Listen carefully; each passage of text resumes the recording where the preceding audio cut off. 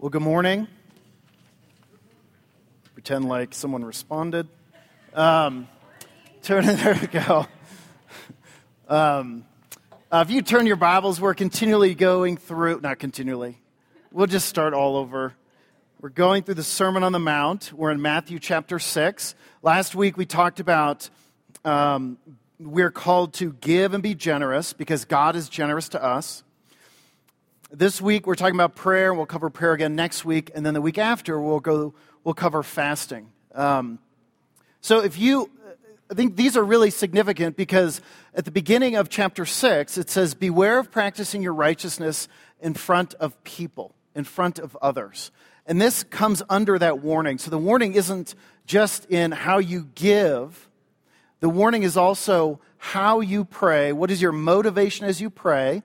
And then as we move along, we'll get to the motivation as we fast. So in this section, the Sermon on the Mount, this is how does God meet our needs? How do we communicate our needs to God? Living within the kingdom of God as God is our king. He's the great provider. How does he meet our need? And the way that he meets our need is also the way that we communicate our need. So we're called to communicate our need through prayer. And what that does is it encourages our relationship with God. And it also acknowledges that he is really God, that we are not. Let me read this passage. This is Matthew 6, and I'll read verses 5 through 8. It says, "And when you pray, you must not be like the hypocrites, for they love to stand and pray in the synagogues and in the street corners, that they may be seen by others. Truly I say to you, they have received their reward. But when you pray, go to your room, shut the door, pray to your Father who is in secret, and your Father who sees in secret will reward you. And when you pray, do not heap up empty phrases as the Gentiles do, for they think that they will be heard for their many words. Do not be like them, for your Father knows what you need before you ask him." So to be consistent, let's pray. Lord God, you are the great God of creation. You are the Redeemer, and we come before you, and we ask you that you would guide us as we look at this passage on prayer, that you would show us what is prayer supposed to be, the calling to it, and the blessing of it. In Jesus' name we pray. Amen.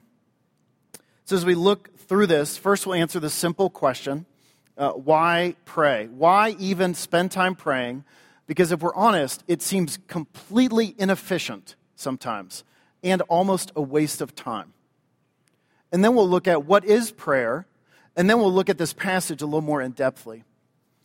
But the first question is, why pray? Why would we even pray? Here are some reasons. First, prayer is our first act of faith. Our first movement toward God is a response to his movement toward us. Understanding what Jesus has done, our eyes being opened by the Holy Spirit, the first action is to repent of our sin and to pray to God that we would hold on to Jesus in the redemption that Jesus provided. It's our first act of faith, but it's also always an act of faith.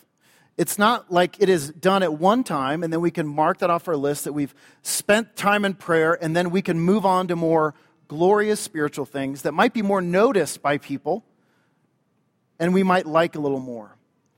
This is how you and I commune with God. This is how we're reminded of who God is and who we are, and we're put in our proper place. So it's our first act of faith.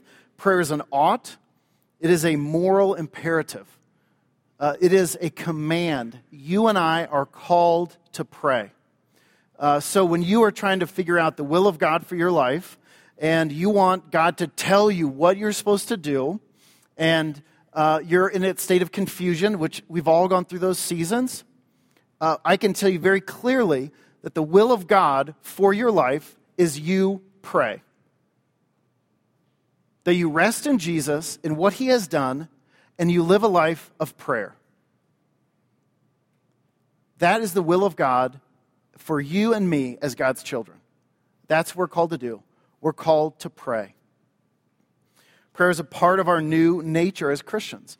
Just like the nature of a child is to cry and scream in the middle of the night when you are trying to sleep as parents, the nature of a Christian is to pray. This is part of who you and I are to be in our new creation, in our new nature. We are called to be people of prayer. Prayer is a necessity. It may not rank high on our personal to-do list, but throughout the Bible, God calls his people to pray. Here, Jesus teaches on 3 activities that should define the people of God's kingdom. And these 3 characteristics in this chapter are we're to be generous, we're to pray, and we're to fast. How do you and I communicate our need to the great King of creation? It is through this act of prayer. Prayer reveals our heart's true devotion also. And that's what's happening here in this passage is the religious leaders are trying to win over the respective people by their religious activity. So the true devotion of people like that, which when we're very honest, it includes us. We like to appear very spiritually mature. And what prayer does is it really lets us see what is our true devotion. Is our true devotion that we want to be respected by people, or is our true devotion to the God that not only made us, but redeemed us? Prayer is the root of the strong tree that bears good fruit. This is what's happening with the religious leaders. They are too concerned about bearing good fruit, and they don't understand to bear good fruit, what you need are healthy roots. And healthy roots in our life as Christians is a life of prayer. Prayer is the method God uses to impact this world. And these are all, if you hear all these are all like legal reasons why you need to do this. And they're okay, and they're fine, and it's part of Scripture. This is a command. But as we move through this passage, I not only want to communicate this is God's calling that you and I pray, but I want you to see the motivation is God's hospitality and initiation and welcoming to us. Because each of those can encourage us to be more active in our prayer life.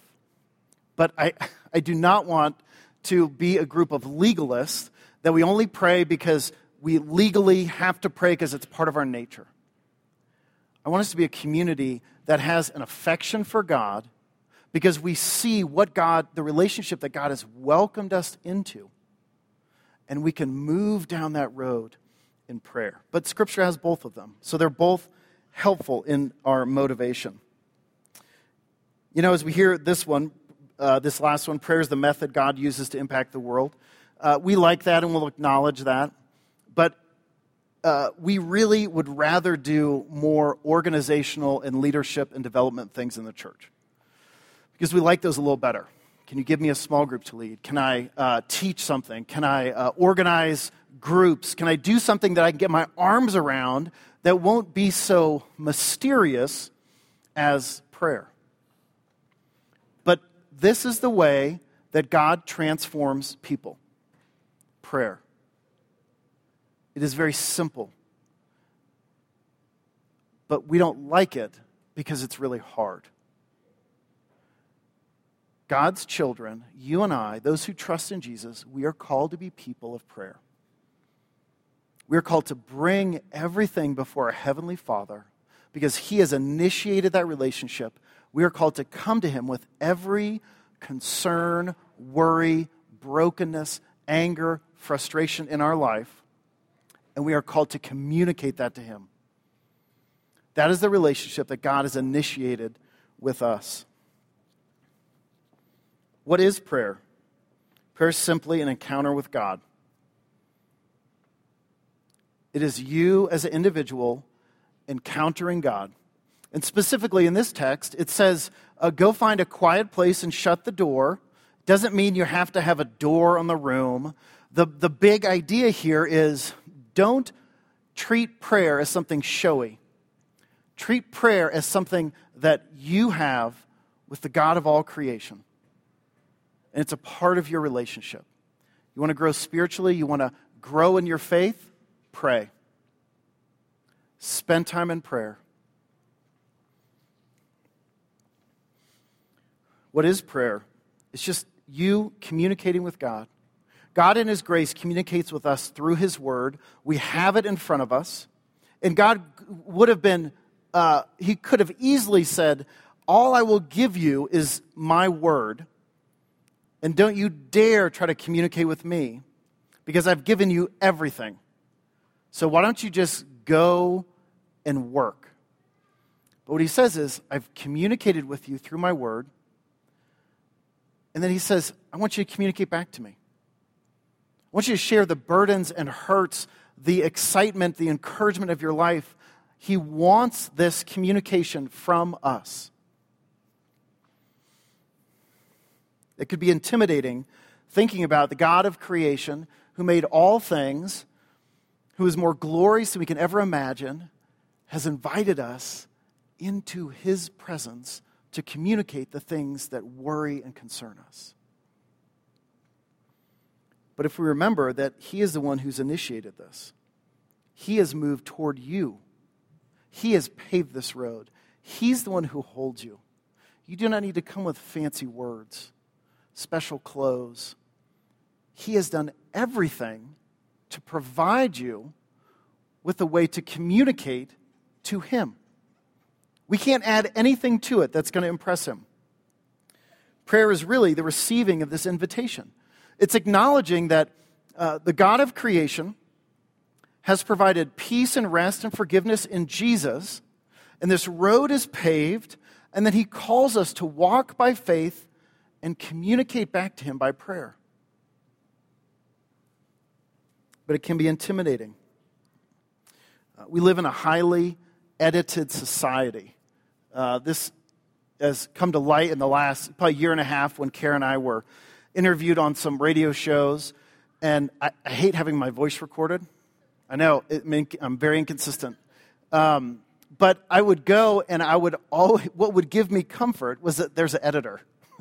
So when I say something and think, I just mumbled through that, didn't make any sense, I know the editor is going to clean it up. You do the same thing. You write an email and you read it, if you proofread it. Periods, commas, change things around. Texts. You do the same thing with Facebook. We have a highly edited society. But the one thing that is not edited is the spontaneous one-on-one communication between two people. It's not edited. And there's something that fumbles along in it. It's not as smooth as you want it to be. This is the reality of life. This is also the reality of your prayer life. It does not have to be polished or edited or cleaned up. God can handle anything you can say. And He invites you to communicate anything that you feel like you want to communicate with Him. When someone invites you over for dinner, we usually ask, yeah, we'll come for dinner, and what do you want us to bring? And they say, well, bring bread. Okay, we'll bring bread. And you show up at their house with your bread. What if you showed up at their house with an entire meal in your car? Because you really didn't trust that they knew what it meant to have you over for dinner. So you cook everything, you have all the dishes, you have chairs, you throw a table in because you think these people have no idea what it means to invite someone over. And this is how we deal with God sometimes in our prayer. We think God really can't, He doesn't really mean it, that He wants us to move toward Him with all of the junk in our life. Somehow we think He can't handle it. And we need to bring things to impress Him so that He can receive our prayer. The only reason that God receives your prayer is because of the perfect work of Jesus. Our struggle is we don't believe it. We don't believe it. When you pray, do this. This is what this passage says. You must not be critical, though, of the Jews here. because Jesus is very clear about what they're doing wrong. Our tendency is very critical of people long ago thinking, well, they didn't really know as much as we do because we're so spiritually mature. They struggled with the same things that you and I struggle with, trying to appear more religious or spiritual than we actually are, and aiming for that. And what happens is the object of prayer ceases to be God, and it becomes the people that are in front of you. Someone told me years ago, people are never as spiritually mature as you think they are. I think that's a wonderful phrase, and I tell it to you, so first you can apply it to me. But it reminds me, people are never as spiritually mature as you think they are. But we try to appear more spiritual, more righteous, more good, more perfect, more practiced than we actually are. And this is what private prayer does. It brings us back to the reality of our life. Public prayer without private prayer becomes a showy, pharisaical activity. It becomes hypocritical. Ask these 3 questions of your prayer life. How much of my public prayer is to draw people to myself? How does the character of my prayer change when I'm in public? Are you drawn to public prayer more than private prayer? Jesus is not prohibiting public prayer. He's prohibiting the wrong object of prayer. And that's what he's addressing. We do this in simple ways, I think, in Christian circles, is people tell us something, and our automatic reaction is to tell them, oh, I will pray for you. I wish there was a statistic of how many times we actually prayed for that person, because I think it is small. Instead of taking the time to say, you know what, let me just pray for you right now. And just acknowledge, because I'm going to forget, I'm not going to make time for it, and so I'll just pray for you right now. God has given us this avenue of prayer to have a deeper communion with Him and deeper communion with the people in the body of Christ and your neighbors and your coworkers.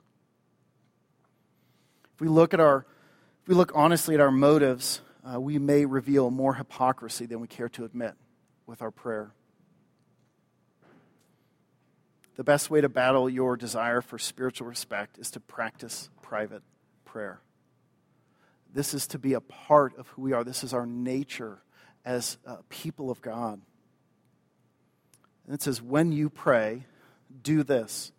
Quietly meet with the God of all creation, the one who has made you and purchased you, and pray. Simple, heartfelt, honest words are what God is asking of us. That's all it is. Simply you communicating with God. Think about, how do you communicate with the people that are close to you? How do you communicate with your husband or wife or friend or neighbor or children? You have a regular, unedited, uncleaned up conversation with that person. This is what prayer is. And I've said this before, and this is another thing that always goes through my mind. This is very simple, but it's very hard. But what we want to do is make it really complicated so then we have an excuse why we don't pray. And we'll say, prayer's too complicated, I just don't get it, I don't have the right words, I don't have religious language. Well, that's not prayer, if that's what you're thinking of. Prayer is very simple. How do you communicate with someone close to you? That's what God is asking us to do with Him. It is very simple.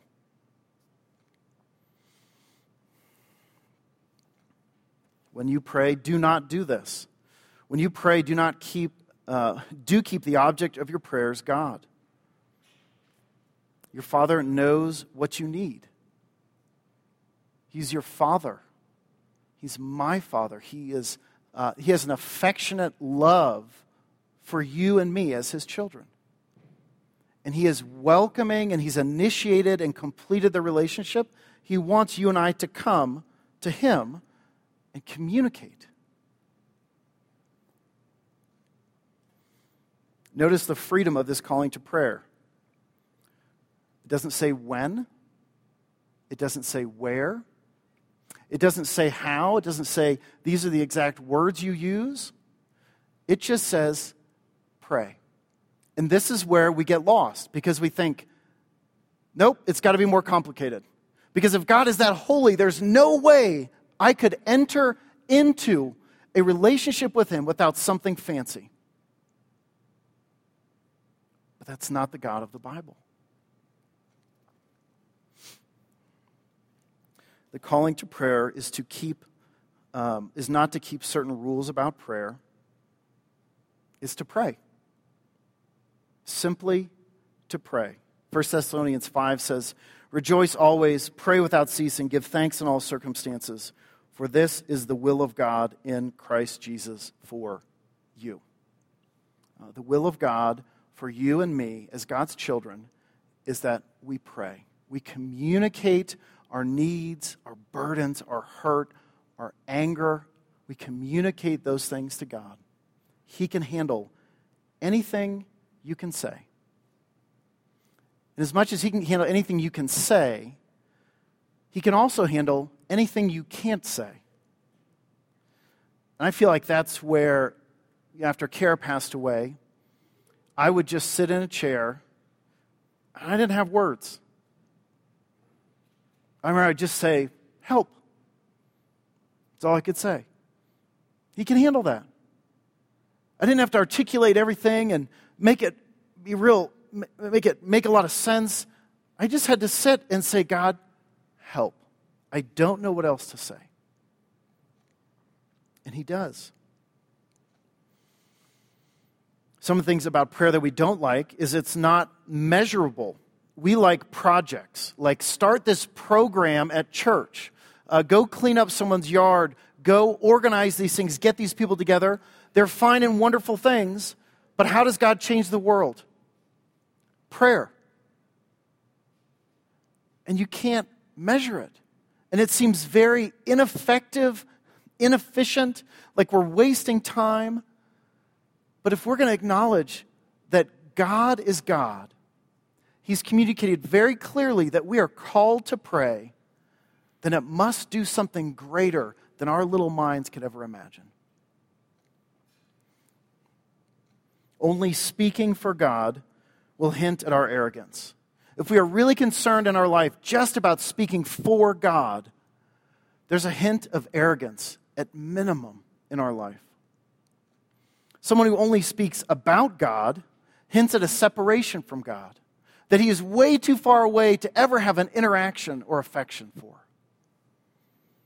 But speaking to God in prayer reveals humility. So what do? How are we to pray? The Puritans said, pray until you pray. That was their advice. That's wonderful advice. Pray until you pray. You don't know how to pray? Let's sit down and just pray together. And you and I are going to learn how to pray. How do you learn to communicate with another human being? You just start talking. How do you train to run a 5K race? Well, you just start running at some point. And it's the same thing about prayer. The best way to grow in your life of prayer is to pray. And if it's not a part of your life, the beginning step is just to pray. No fancy words. You don't have to be organized. It's you sitting down with the God of creation that looks at you with longing and love and grace and mercy, and he wants to hear.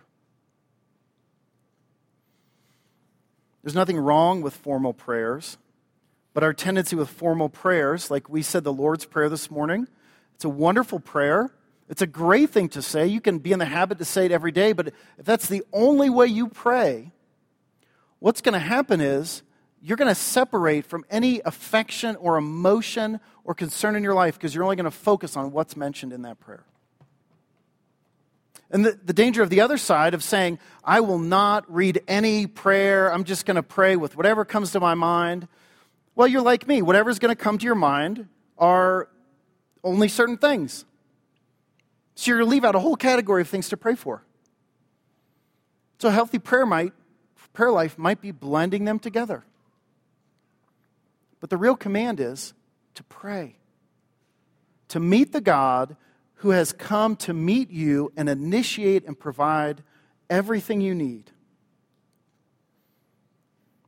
A great way to pray is just to read through the psalm. Take one psalm every day or one verse. Make it as simple as you possibly can. And read it and then pray that for your prayer. One of the reasons we print out the bulletin is so when you leave, if you have no idea how to commune with God the rest of the week, you have everything right there. You have a pattern of how do you commune with God.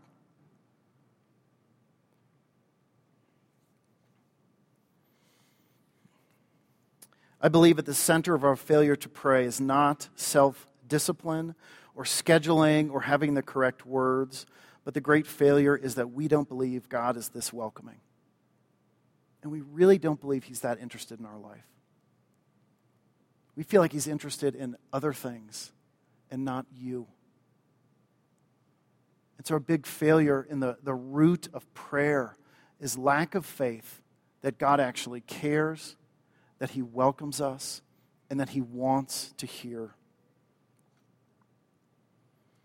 I think our prayer lives would be encouraged if we took a few moments before we ever prayed just to remind ourselves that we are praying to a gracious, benevolent, loving Father. As a father, when I am in my right mind and my children come home, first of all, I'm excited that they're my kids. And then I'm excited that my kids are home. And then I'm excited that they communicate with me. This is how God looks at you. He is excited that you are His. And then He's excited that you're turning toward Him. And there's going to be some communication. And then He's excited that you communicate with Him. This is what God longs for. We pray not because it is our idea, but because God calls us to. He's the one who's initiated this. He's the one who says, all right, if you understand my kingdom, and you are a child of mine, and I love and embrace you, come and speak to me. Share with me your hurt and your brokenness and your burden. What is the greatest need we have in this church? This, that you and I would pray